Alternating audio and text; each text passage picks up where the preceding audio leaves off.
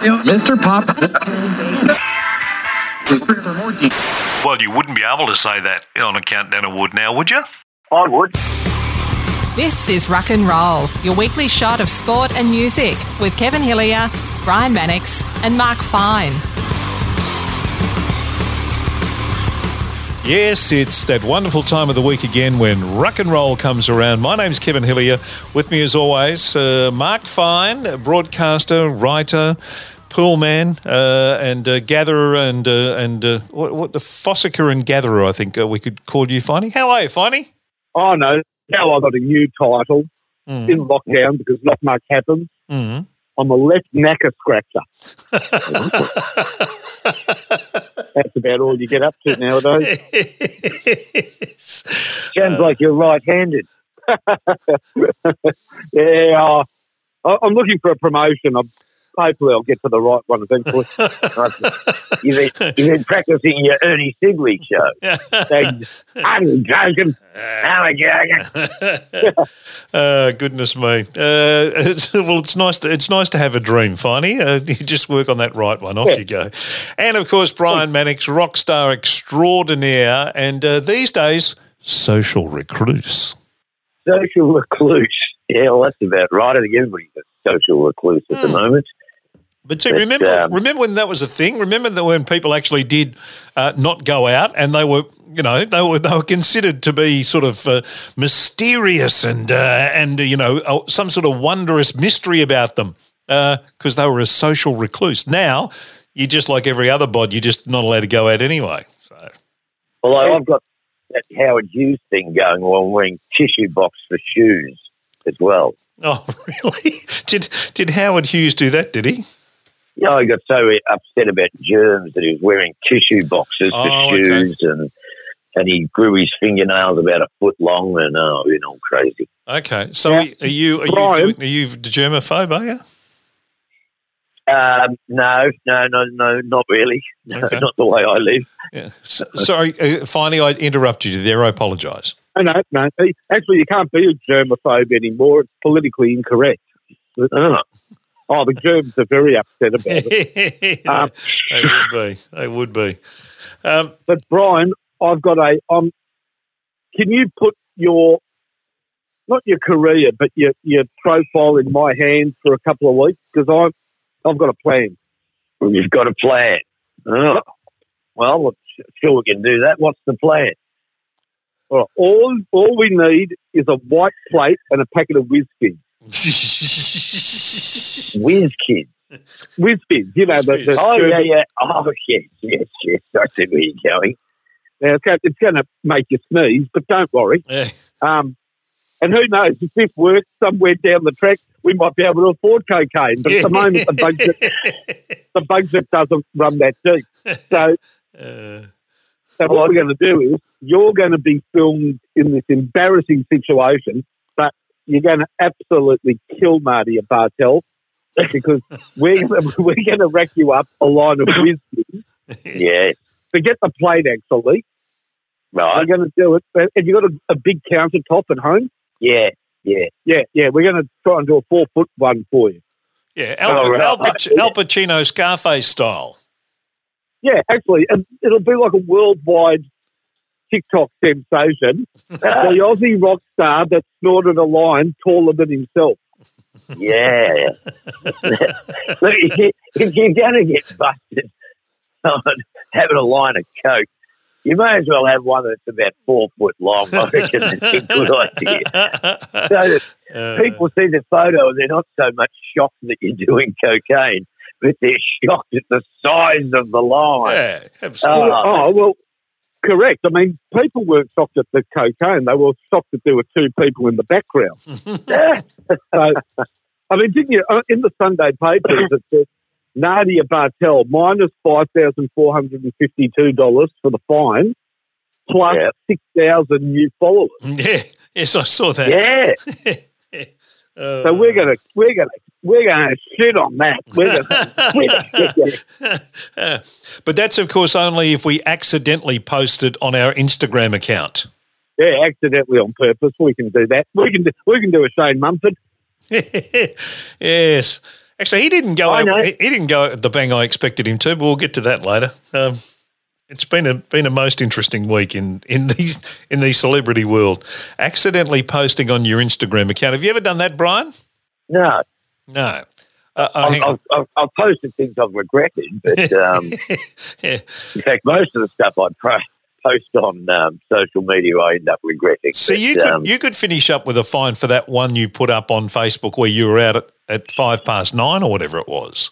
No, that was done. You know, with trick photography kit. Ah, okay. That was what do they call that? Photoshopped. It was it's green screened and CGI. Aren't all of you that. clever? Yeah. Well, Oh yeah. had me fooled, Brian. I thought it was real. Look, you can't prove beyond reasonable doubt. And I'm telling you right now, I use green screen and chroma key and fake the Brian, Right. did you break curfew? Now, you know, the problem if you break curfew, you can't go to Bunnings to get anything to fix it. No. No, you're not allowed. Oh, you're the bloke that broke curfew. Oh, well, now we're all stuck. Yep. Now we're going to be in lockdown until the end of October or something. Oh, please. Yes. Yeah. And you know the tragedy of that? We're not going to have the Logies to look at because they've been cancelled too. And now that Nardi has been busted, my supply's cut out. Goodness me. You know, where am I going to get my cocaine from now? Oh, I don't know, Brian. I really don't know.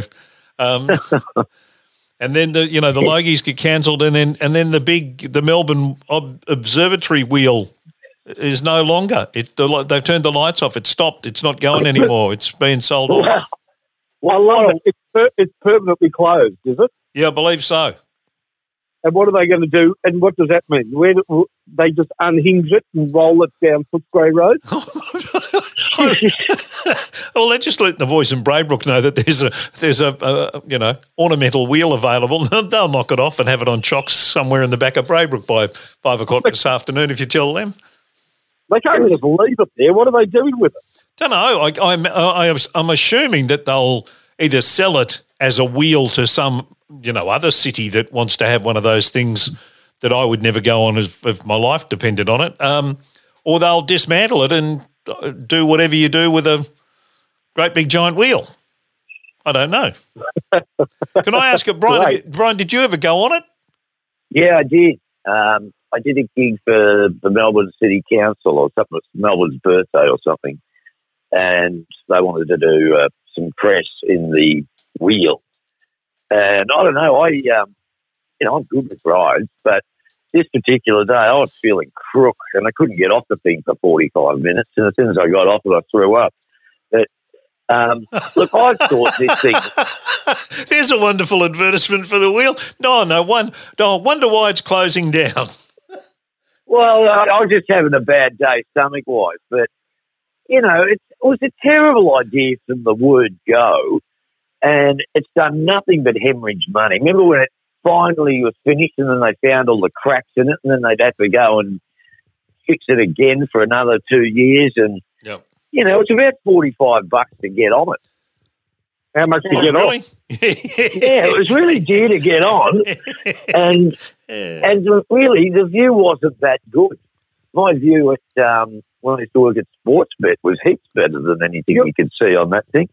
Are you telling me that you weren't satisfied with paying $45 to see the roof of Costco? Well, the thing is, what makes it even worse is that I didn't even have to pay to go on it. It was a publicity thing. But even at free, I thought, well, this is kind of shit. I've got the perfect use for it. Right. That's a good idea. So you number it, you put numbers all around it, and you spin it. And it's the guy. It's like that da da da da da da da da da da, and the big wheels back. Yeah, there you go. Right, that'll work. We'll get baby face John Burgess to host it. Yep.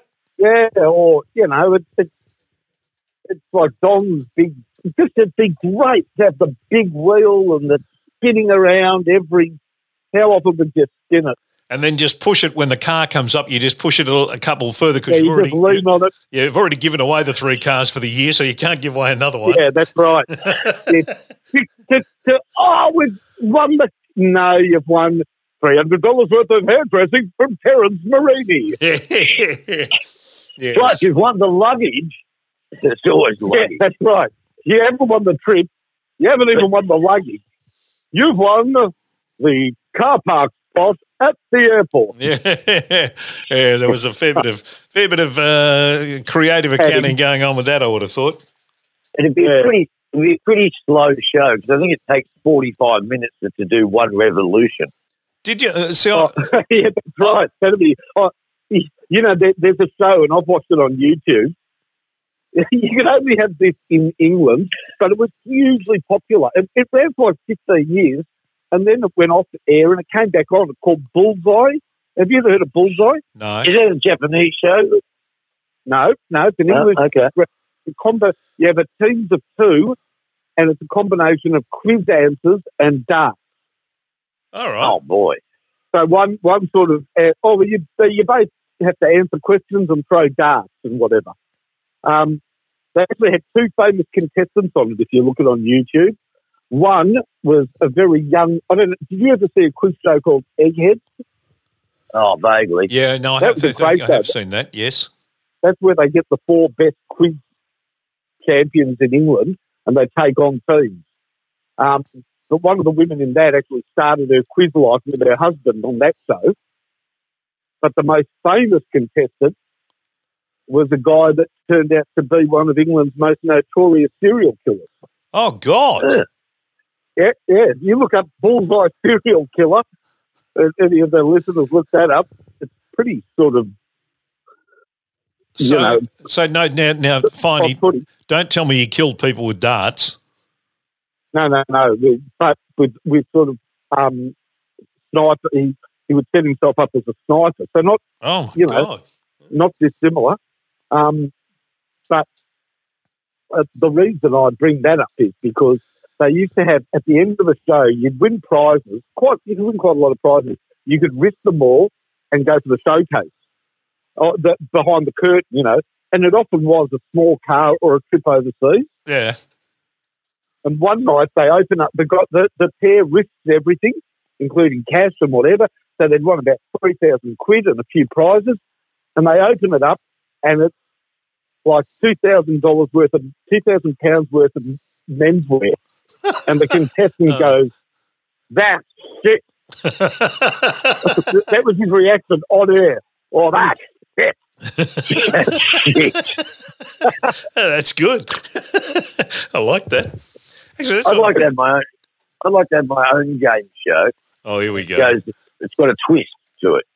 So the show starts off saying, "Kevin Hillier, you're playing tonight. Now, Kevin, here's your luxury home. Here's your new swimming pool. Here's your brand new car. Here's your trip overseas. Now, let's play." And as you play, you lose those things. Oh, that's good. And the show's called, and when you've lost everything, all the audience yells out, "You get nothing." And that's what the show's called. You get nothing. You get nothing. Yeah, you start off, "Here's your new car. Here's your house." It's like, well, how about it even better? Not your new car or your new house. "All right, Kevin, here's your house. Here's your car. Here's your wife. Here's your job. Are you ready to lose everything and be back home?" Oh, terrific.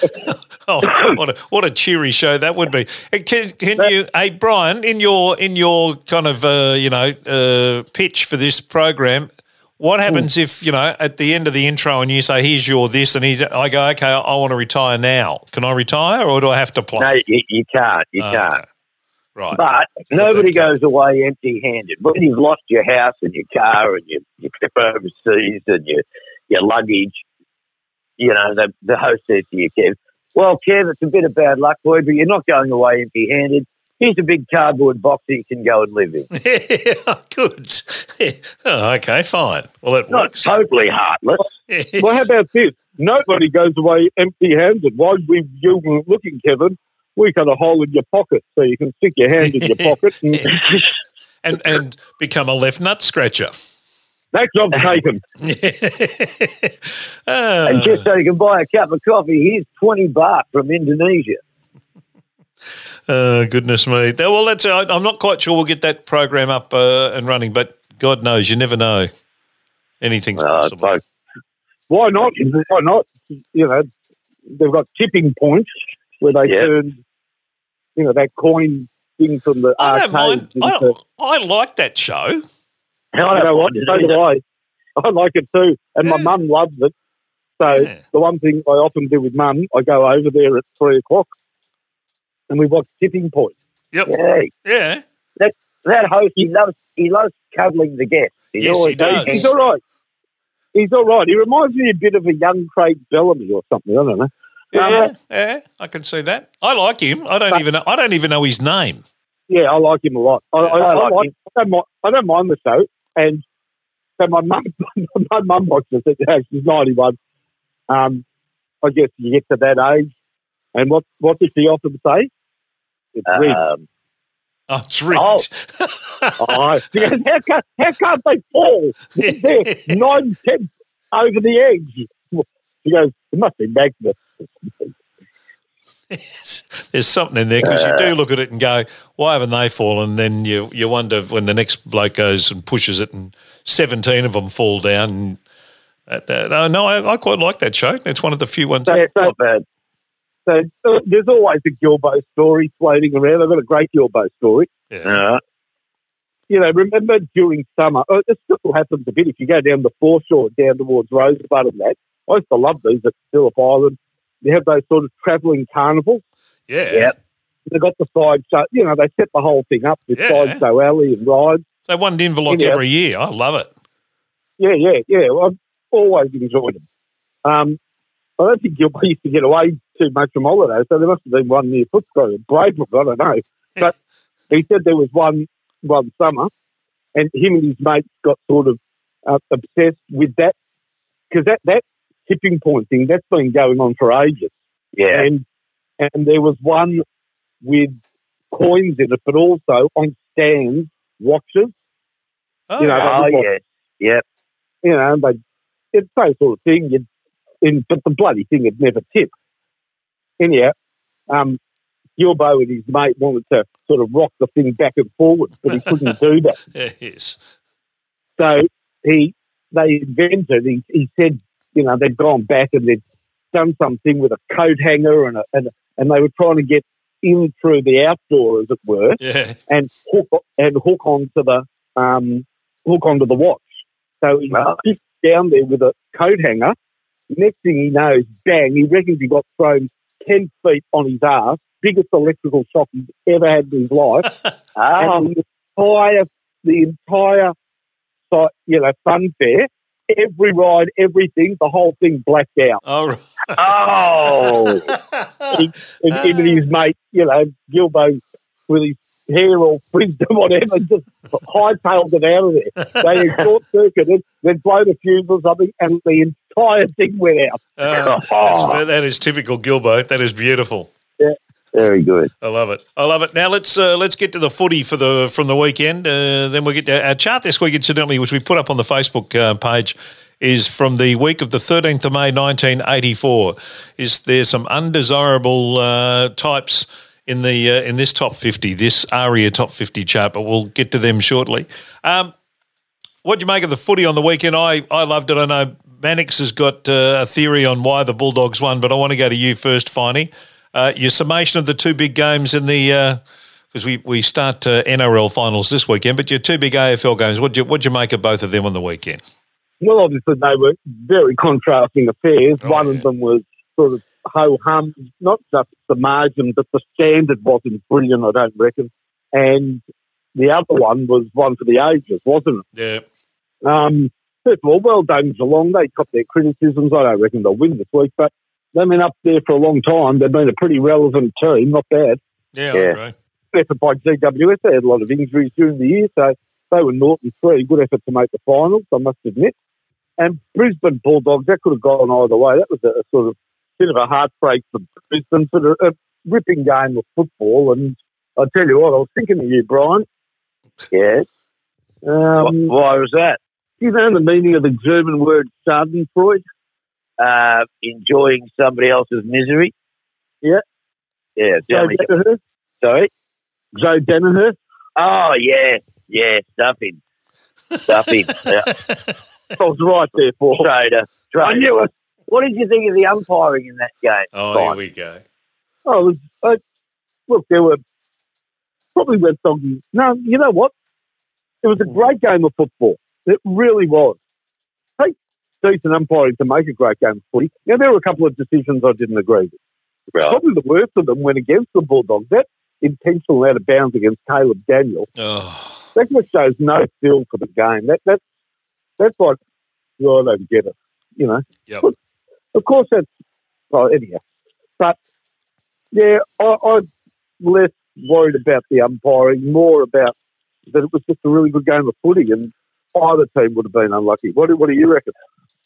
Oh, I fell asleep during the whole thing, which is stupid. But when I saw that they'd won by a point, I thought, I bet the umpires have got them across the line. So I rang Lucky Phil, and he reckoned that the umpiring was crook Bulldogs all night. But then I spoke to some other people, and they reckon that Brisbane probably had the better rub of the green in the first half, and Geelong and Bulldogs got a better run in the second half. But then somebody else said to me, Lockie Neal's lost the game for them by missing 3 freaking goals. Yeah, you'd find a million moments in there that you could drag out. I obviously I'm biased, but I didn't really. Yeah. I thought there were some dodgy umpiring decisions. I'll be honest. I will say that, and the Caleb Daniel one was an obvious one for a Bulldog supporter. But I again, and I think the text I sent to you, Brian, was watch the game, not the umpires. And I reckon we spend too much time looking for reasons why things are happening rather than just in enjoying the game. I right till the very I was on my feet at the end, jumping up and down, and not in exhilaration, more in just bloody come on, one of those sort of finishes. I thoroughly enjoyed it as a game. Would I feel that way if the result had been the other way? Probably not quite as, but I just thought it was a really good game of footy. Really exciting game of footy to watch that had bits and pieces of everything.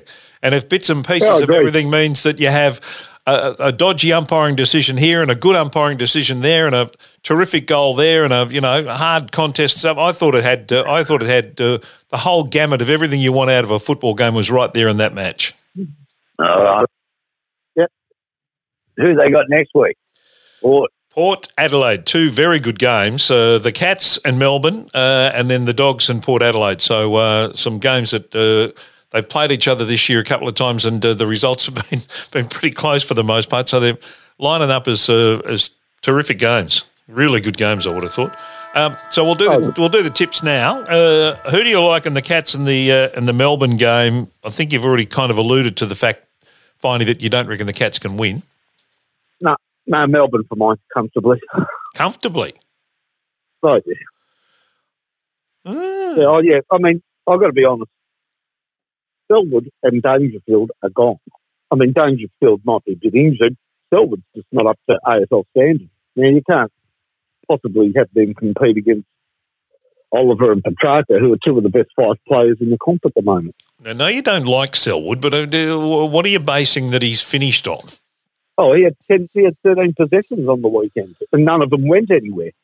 He's sort of a bit slow, and it's just that I don't like him. I think he's been a great footballer. Yep. But he's following the old path of a bit slower, not as strong, and a whole lot angrier, because that's sort of what happens to players. Yeah. They get a bit snipey when they can't do what they used to do, and he's just not an effective midfielder anymore. Yeah. I agree with you about Petrarca and Oliver. Matt Gordon's the top ruckman, and Geelong barely have a ruckman. Yeah, it's there. I think the Doggies addressed their ruck problems last week, but yeah, obviously Reece Stanley and whoever else they finish up playing. I'm not quite sure whether Radicalea or probably be Radicalea. Yeah, probably be Radicalea. Yeah, it'd be those 2, I would imagine, Stanley and Radicalea. Yeah, they're not going to be a match for Max, that's for sure. Brian, who are you tipping in the Cats and the Melbourne game? Well, I've always said I don't want to see the Cats in the grand final. I've seen them in enough grand finals, so I'll be going for Melbourne.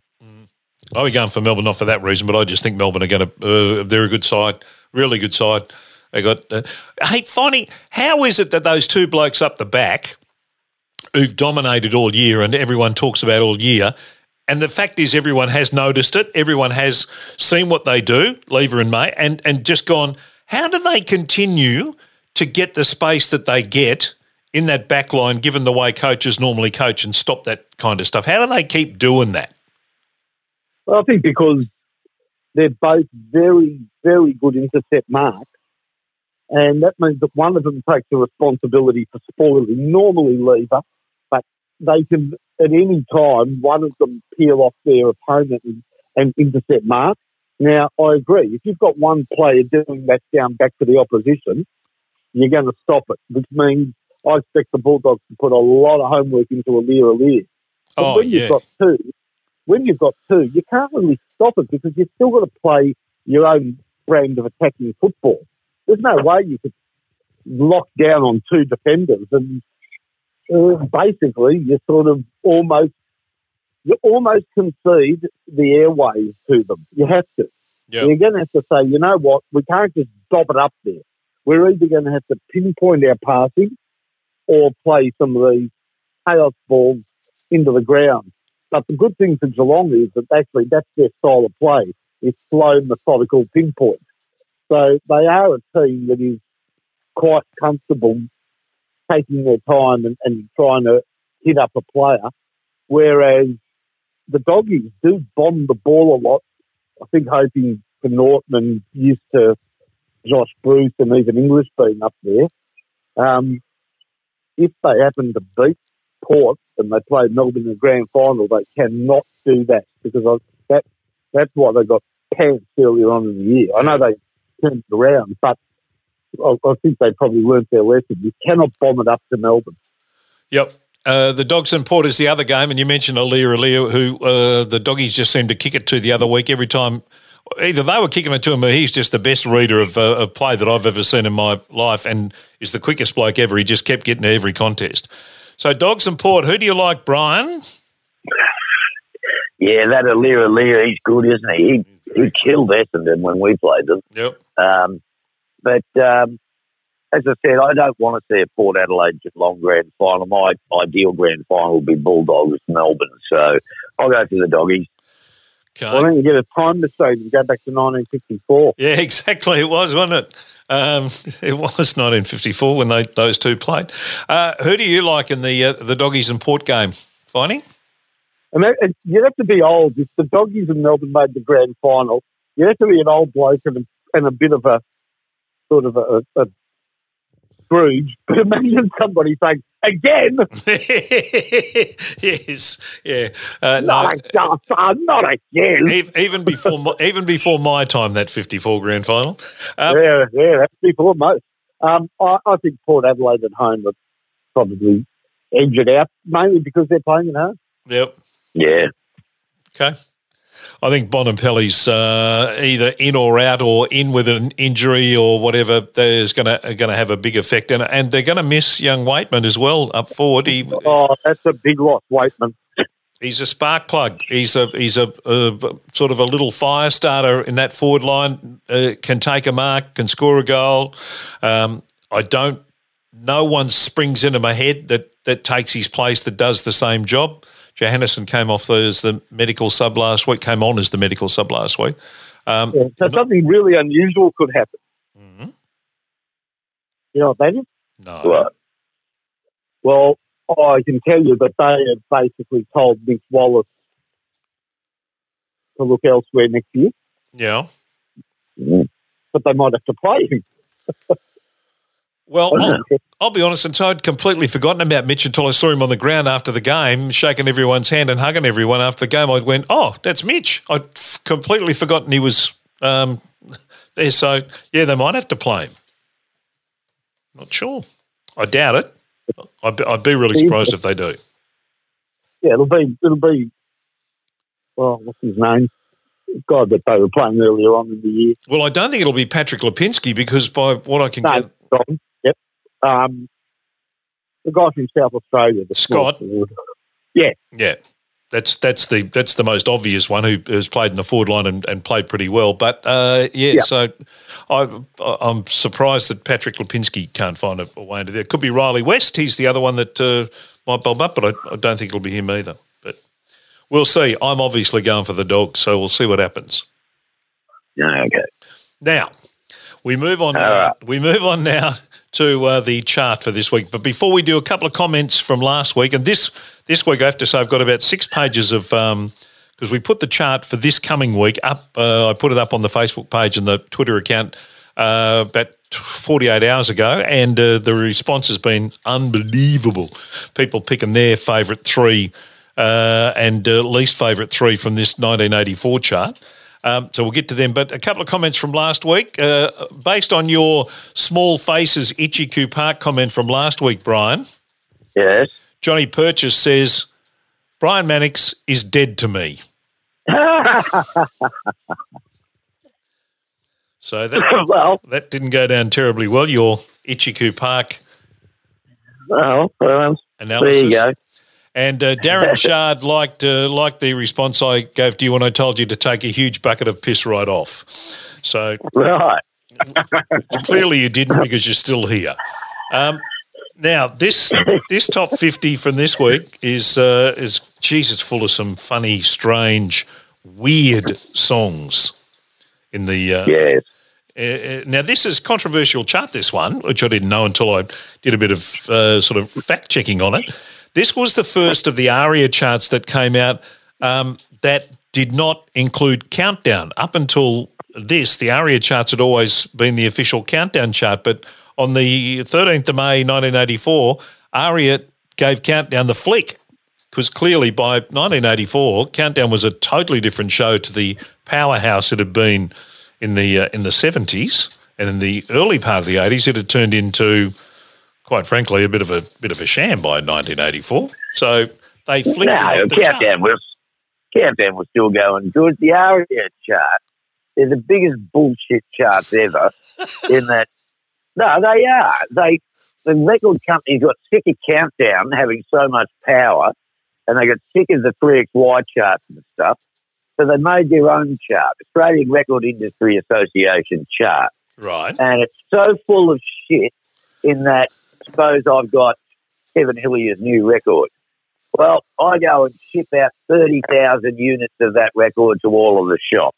Nobody friggin' buys it, but it doesn't matter because I've put 30,000 out to the shops. That goes down as if it's a sale. So it's really just a bullshit chart so that record companies can manipulate the charts to promote their artists. Is that when that started? Is that when that sale of return thing? Because there was a standing joke in the industry where you'd ship platinum, but you'd ship gold, but you'd come back sale of return as platinum. The more it'd come back, the more out. No, they'd ship out, say, gold status, but it wouldn't sell gold status. No. But yet they treated it as if it was gold status. Oh, okay. And yeah, I think it's the ARIA charts. It's a group of big companies looking after their own interests, and I don't think that they're the right people to be assessing sales of records because they've all got a vested interest in them and they don't mind cheating. Okay. There you go. Okay. Interesting. Interesting. The time of obviously the music industry then, because I can remember all the the kind of snide comments about things being in the chart because of what had been put in the stores, not what was going out of the stores. Exactly right. Because I know. All right, I've got to tell you, bloke. Now I'm listening, and that's bloody interesting. It is. That conversation to my kids, do you know what that would sound like? Ooh, fire. Ooh, hot, fire. Ooga, ooga, ooga. Like, they go, what's a class? Oh, so you're telling me a piece of paper, where do people get that influences somebody? How did you find these stuff? Oh, they were at the record shops and people collected these pieces of paper. I mean, the only thing my kid would read would be a street sign or a stop sign. They just don't read anymore. And It's a really good point. That's for wiping. That's paper's for wiping your backside, not for writing on. That's a Well, we've had a very few, good point. We've had a few charts that are worth wiping your backside with. Yep. Oh, well, here's one of them. Yeah, and I reckon parts of this one would be perfect for it too. There's a few little, envelopes you could take out of this one. It's a weird chart. Yep. It's a really, really weird chart. But talk about full of different. And this was, and you'd know this, Brian, the first-hand knowledge of this. This was about the time when radio stations like 3XY and 2SM and 4IP, and obviously we had the FM stations in at this stage, and they were powerhouses by this stage. This was when they stopped playing certain artists, or when they did play certain artists, they wouldn't announce them. This was around the stage at 3XY where I reckon we were still playing Madonna, but we weren't allowed to announce Madonna on the air. So we weren't allowed to say Madonna's coming up, or that was Madonna, or this is Madonna. We weren't allowed to announce Madonna on the air. We just played it as if it was like the silent but deadly Madonna. Just slipped it in and went and then walked away. Yeah. And this was this around the time when they stopped playing X-Men stuff, or was that later? Nah, that was 86. Okay. 86. There's Madonna, Prince, and us. Nah, Yep. you got the wrong demographic. Get stuff. Doesn't matter what you do, we won't play you. Yeah, I'm sure we'd started to not mention some of the artists that we were playing around about this time. I was doing mornings at 3XY at this stage, and I'm pretty sure that had started with some of the stuff that they were playing. But anyway. Righto, let's get to your list. Your 3 bad and your 3 good. Oh, goodness me. Finally, kick us off. All right. My 3 bad, third bad. Hello. Goodbye. Is it me you're looking for? Mournful, Lionel Richie happened to be, he's burned in my memory as part of the worst day of my life because he played before the 2010 grand final rematch that didn't work out all that well for my Saints. No. But how can somebody, look, he was in the Commodores. Yes. How can somebody that was in a band that sung The Magnificent Brick House come up with this piece of shit anyhow? Did you see where it debuted in this chart? He didn't sing Brick House. He was demoted to playing a triangle or something in that great song. That's right. So, this is it's the highest debuting single on this chart. It debuted at number 18. Yeah, well, only one word from me, goodbye. Yes. So third best is yes. I was going to say, didn't they turn Hello into an ad for like a fridge or something of recent times? Yeah, I think Lionel's in the fridge having a beer ready for them. It's a beer or something, wasn't it? Yeah, that's right.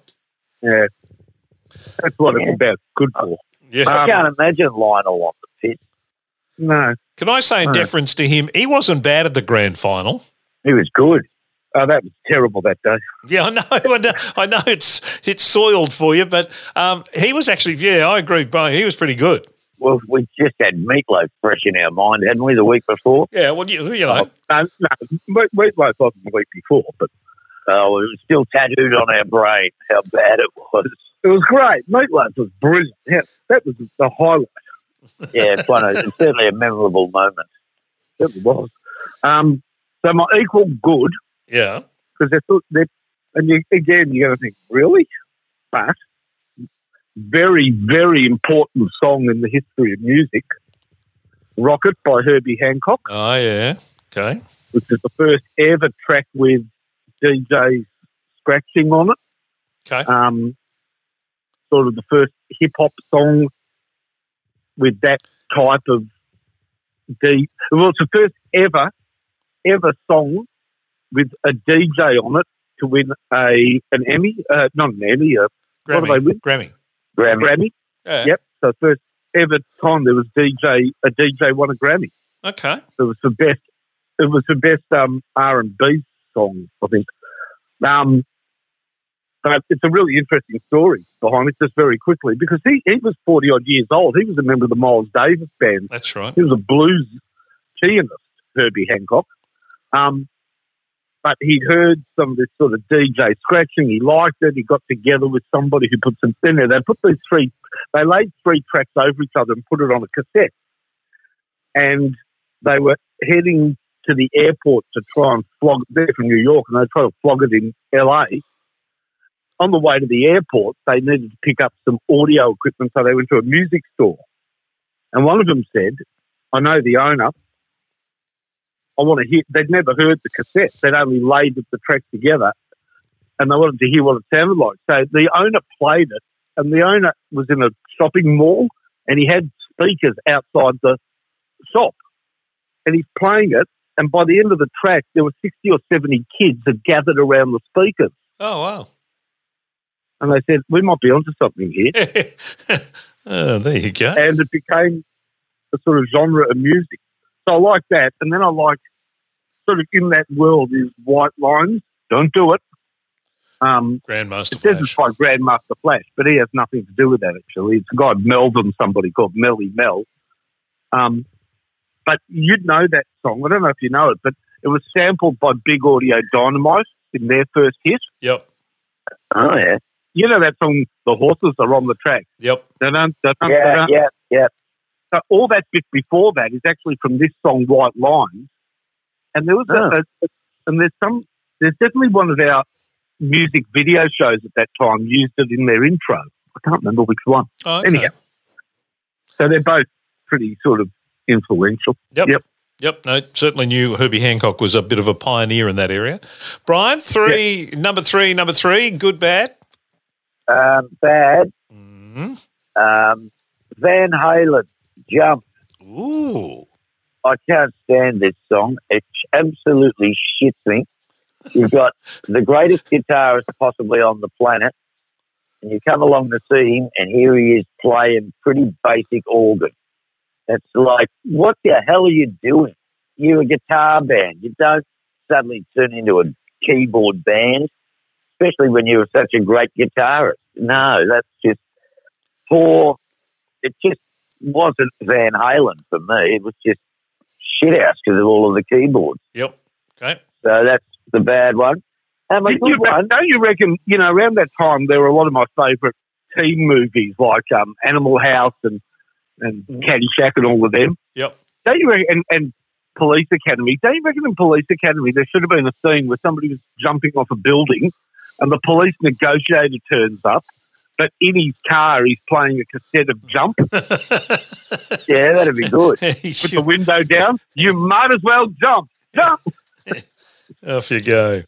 Very good. And my good one, I don't think this is the best version of it, but I do love the song. It's Bette Midler with Beast of Burden, the old Rolling Stones track. Oh, really? Oh, I love that song. As I said, I don't think Bette's version is the best, but it's pretty faithful to the original. And, I can put up with Bette because I like the song so much. Okay. Wow. Yeah.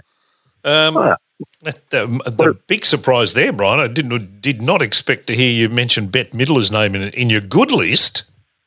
The Stones outweighs Bette Midler. Okay.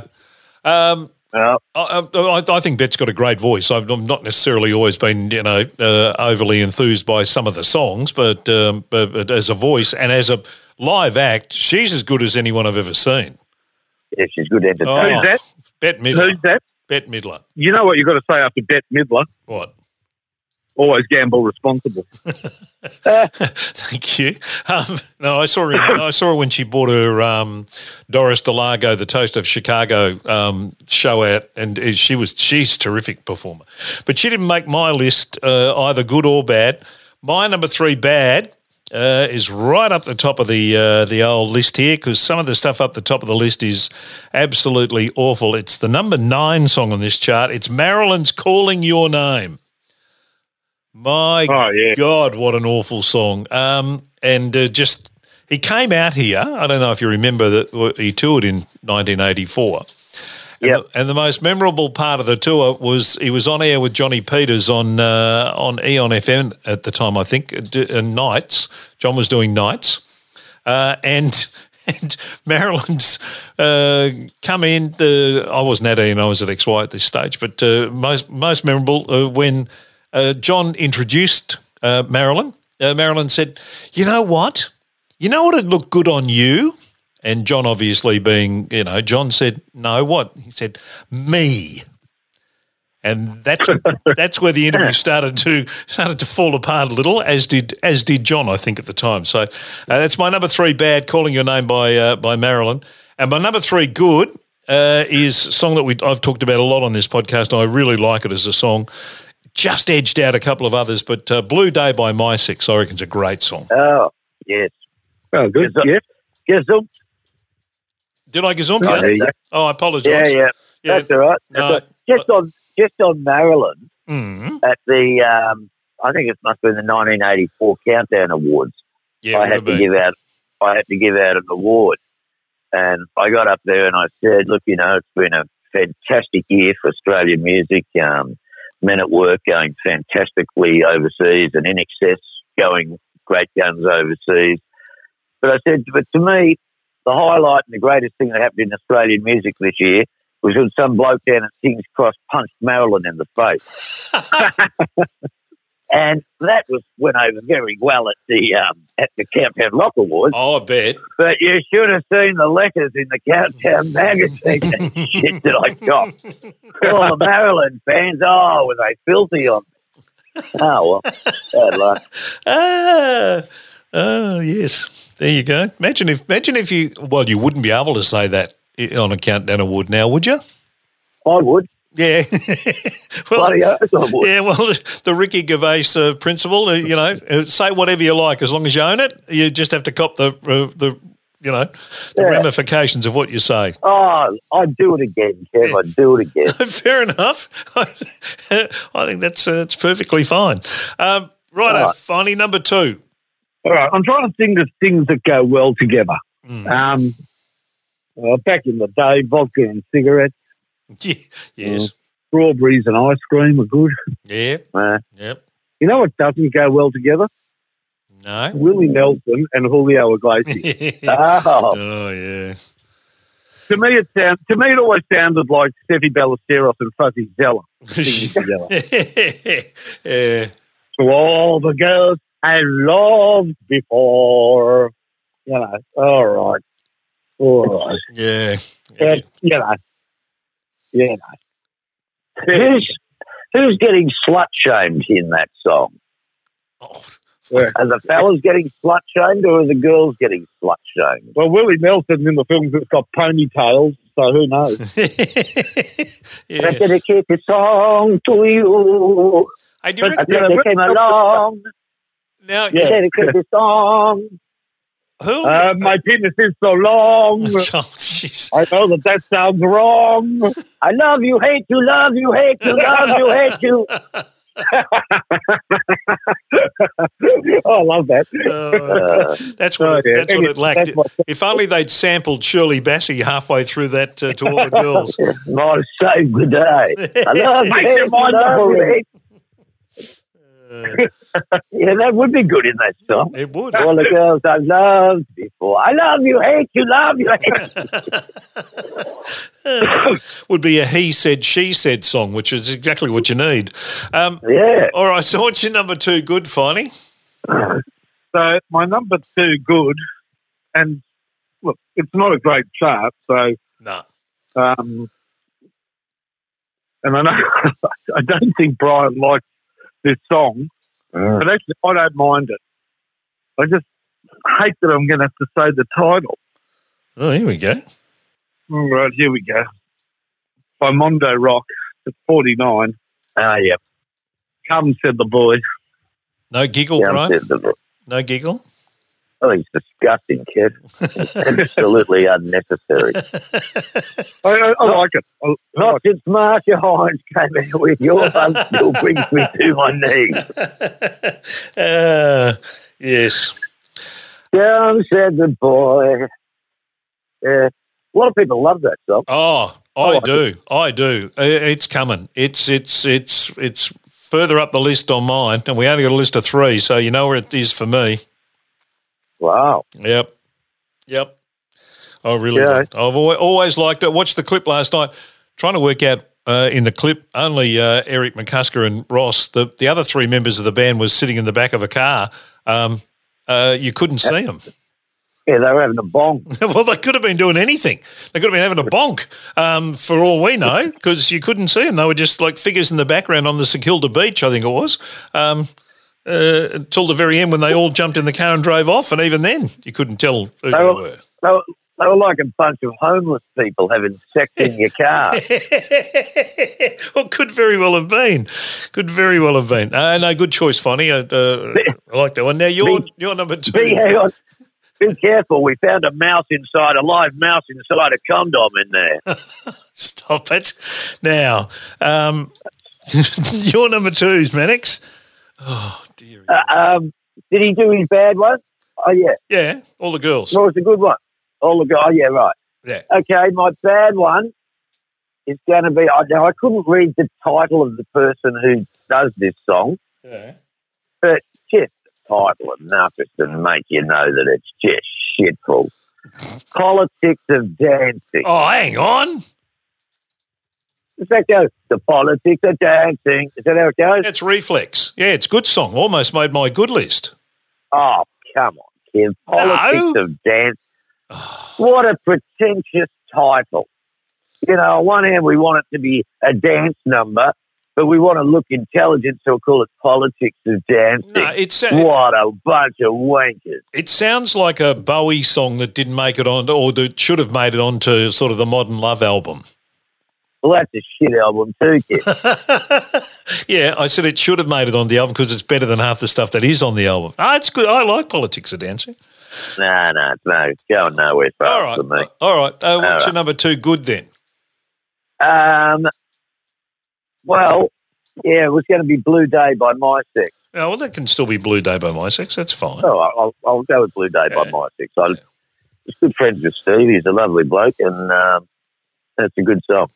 Underrated song, that one. Yeah, I agree. Totally agree. Much better than Computer Games or a couple of things they had bigger hits with.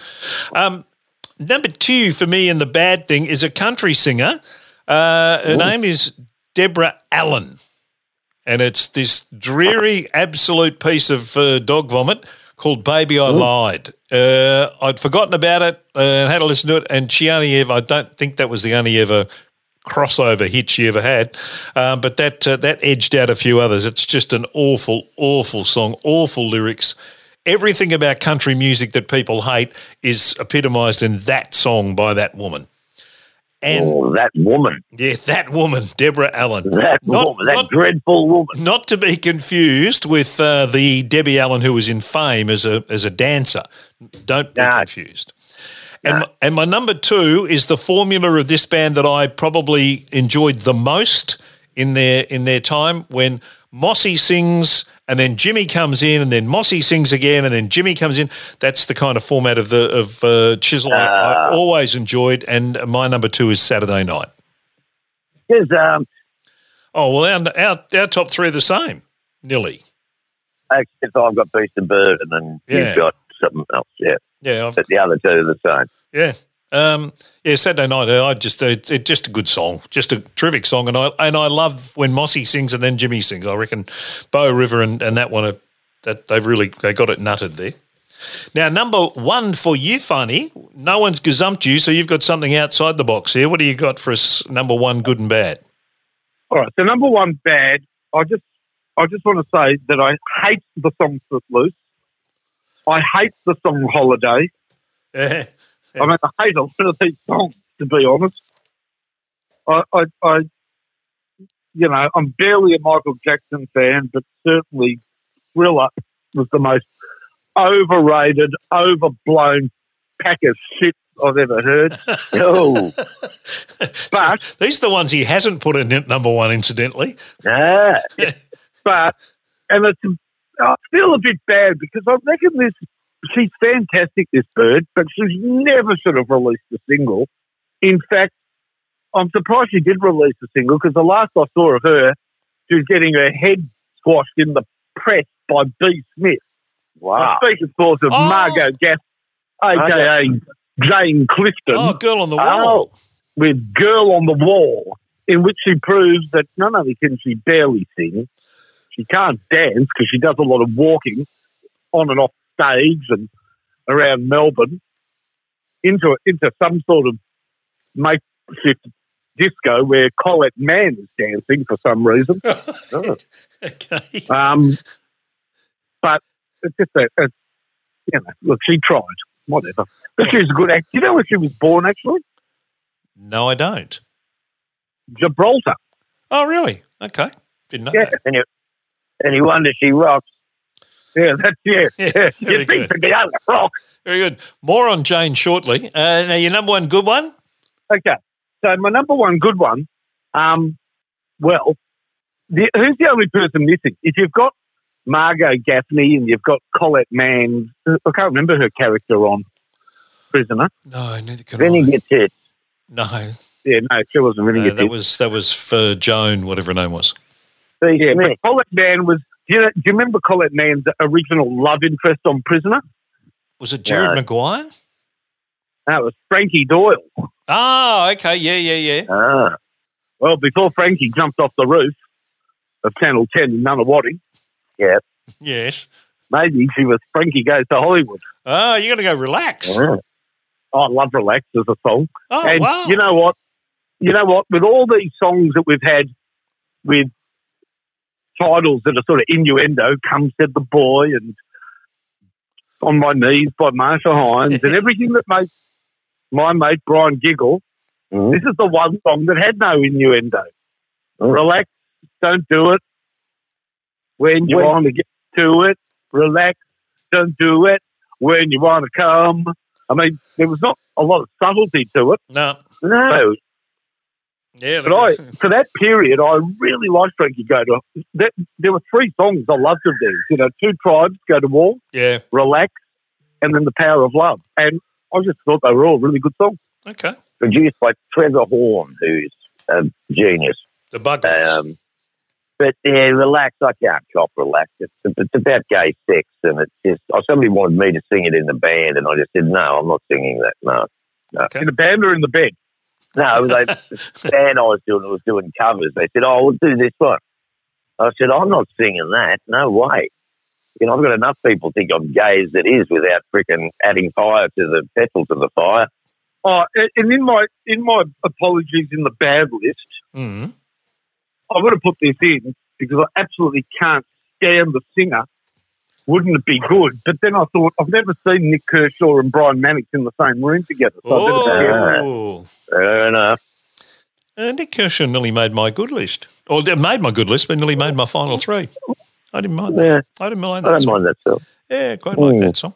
All right, so Brian, your number one good is Saturday Night, That's right. and your number one And bad mine. is what? Wow. Here we go. I've been to Bali too Oh, by jeez. Red Gum.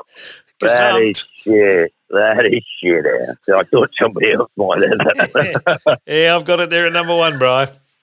Apologies to Against All Odds by Phil Collins, which is also shit. But I've been that to Bali. is terrible. Is that in there? Yeah, that Yep. was in there. Yep, Oh, sorry, I've got to put that in my work three. yep. Yeah, Phil's in there. Phil's got a Guernsey in there. Yeah, and I agree. What is, There's some clever What have you got, lines. There's Phil? some clever lines in I've been to Bali too, but just the whole sorry. You can't come off I was only 19 and then sing that. yeah, about mercurochrome on your knee and shit.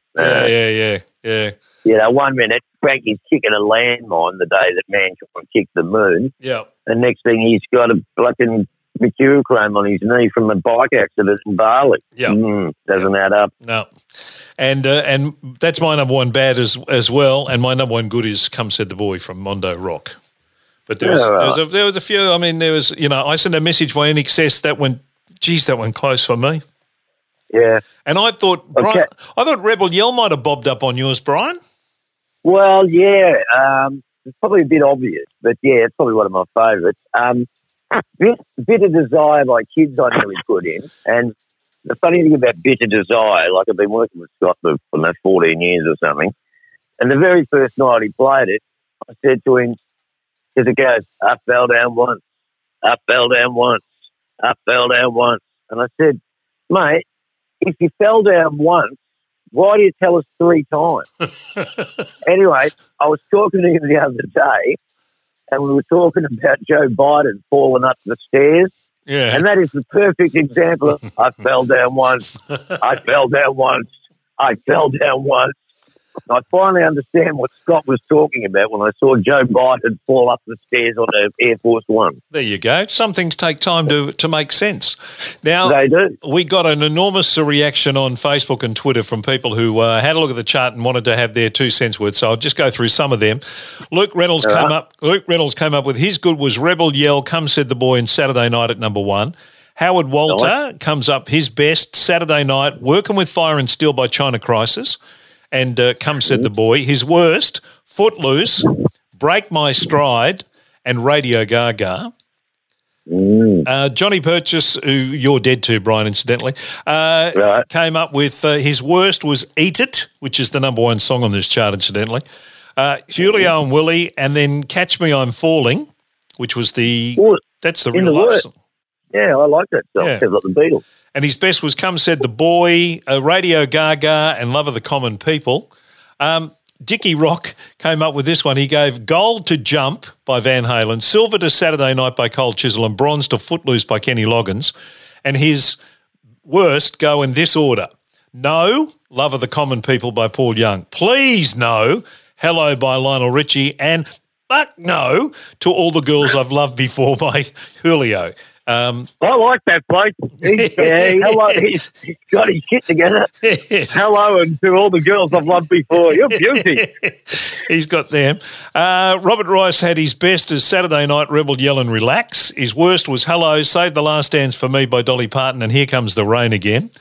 Sam said he thought 1984 was full of great songs, but then he had a look and worked out there was a lot of duds there.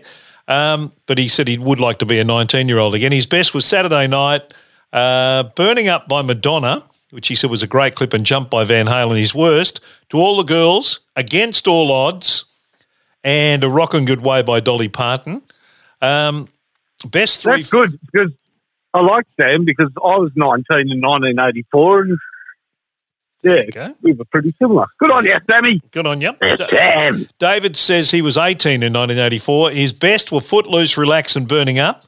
But he'd choose Saturday Night if he had to choose now, because he reckons that's good. If he was choosing now, he'd be choosing Saturday Night, Eat It, and Radio Gaga. Wayne has come up with Relax, Radio Gaga, and The Politics of Dancing as his good ones. And his bad ones, To Be or Not to Be, the Mel Brooks song. Holiday. Oh, that was terrible. Which he said is just a whiny white noise from someone who looked like they'd shopped at Vinnie's and could do with a shower. It's a lovely description of Madonna. That's a beauty. Yeah. And speaking of looking like you need to have a shower, Calling Your Name by Marilyn, an awful song sung by someone who looked like they lurked Grey Street in St Kilda back in the day. I used to go to a voice studio on Grey Street in St Kilda, and it was full of Marilyns. Oh, I bet you did, bro. I bet you did, Kevin. No, I did. Oh, yeah. Did you really? Yes, I did. Just for what, 15, 20 minutes? Yeah, 15 seconders.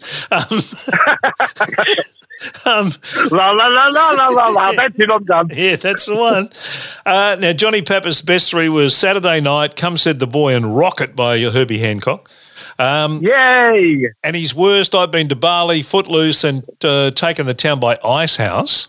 I don't remember that one. Now, Reese says it's a loaded chart because anything Shakin' Stevens is on has to be bad. Well, that's a bit unfair and a bit unnecessary. Shaky's our mate. Shaky's our mate. Michelle says the 3 worst shouldn't be too difficult, but the 3 best, she's going to get back to us with that. Ken Francis wants more time to work on it. And I get to the very bottom one because Mark Rothwell put in Jane Clifton, number 17, better than half the songs on that list. And the reply to really? Yeah, and the reply to that on Facebook was Every Dog Has Its Day from Jane Clifton. Really? Oh. He follows us. Uh-oh. So he's a big fan of the show, Finey, and you've just buggered her. You've just given her shit. Well, look, I'm glad I said that I didn't like doing it because he'd done so much good stuff. Yes. I mean, but Margo, really? I'll tell you one thing about it. I'll tell you one thing about that song. Mm-hmm. That film clip could have been done or could be done today by anybody with a mobile phone and bad taste. Okay. Right. That is a terrible film clip. Yes, fair enough. Oh, Not well, I don't think it's up for a Grammy or an Oscar or any of those things. That film clip, I concur with you there, Finey, 100%. So that is May 13, 1984. The top 10 was Eat It, 99 Luftballoons, Footloose, Hold Me Now, Girls Just Want to Have Fun, I Send a Message, Holiday, Wouldn't It Be Good, Calling Your Name, and number 10 was Rebel Yell. The number one album was, the top albums, The Swing by INXS, 20th Century by Chisel, Thriller, the Thompson Twins, the Footloose soundtrack, Throbbin' 84, Brian, was the number 6 album. Throbbing. Oh. I'm throbbing right now. I'm sure you are, and that's why we're going to finish. Can't Slow Down by Lionel Richie, Alchemy by Dire Straits, Two Life is Zero by Elton, and The Mondo Rocks, The Modern Bop was the number 10 album. So that's 1984 summed up, and that brings us to the end of another edition of Rock and Roll. Oh. That was going to be my porno name, by the way. What? What? It's pity this isn't a visual medium because I always do the joke, I miss being in pornos by that much. Yes. And I hold my fingers about 3 inches apart. Right. And I've always said, I'm going to be honest with you, if I had the ammunition, because, you really, I would have done pornos. That's good to know, Finey. Well, people go, oh, but how embarrassing later in life, etc., etc. Not that embarrassing, I'm telling you. So what was your porno name going to be? Throbbing Good. Throbbing Good. Oh, okay. I won't ask you what yours was going to be, Brian. I'd give from the rich and give to the poor. I don't know. Yeah. I won't ask you, Brian, because I can feel a Monty Python moment coming on. And on that, I'd be Mr. Fist. Mr. Fitz. Mr. Fist. No, you wouldn't. You'd be Mr. Fister. Mr. Fister. With the silent T. Yes. Mr. Fister. Right. Yeah, that'd be good. Well, thank you, Mark Fine, Throbbing Hood or whatever you are, and thank you. Sorry, it's Throbbing Hood. Throbbing Hood. Throbbing Hood. Okay. Yeah. Sorry, I'll get Throbbing Hood. I'll get that changed on the program banner. Thank you, Brian. Thank you, Finey. Have a lovely week, boys. Kev. Yes. King Dong. What? King Dong. You're going to be King Dong. Yeah. Right. Okay. Like King Kong, except it's King Dong. Yeah, I get you. Hang on. I used to get a Vietnamese restaurant called King Dong. Wouldn't surprise me at all. We're getting out of here before we get into trouble. Thank you, boys. Have a good week. We'll talk to you next week. Bye. Bye-bye. Bye-bye. Bye. You've just experienced Rock and Roll. Don't forget to follow us on Twitter and Facebook.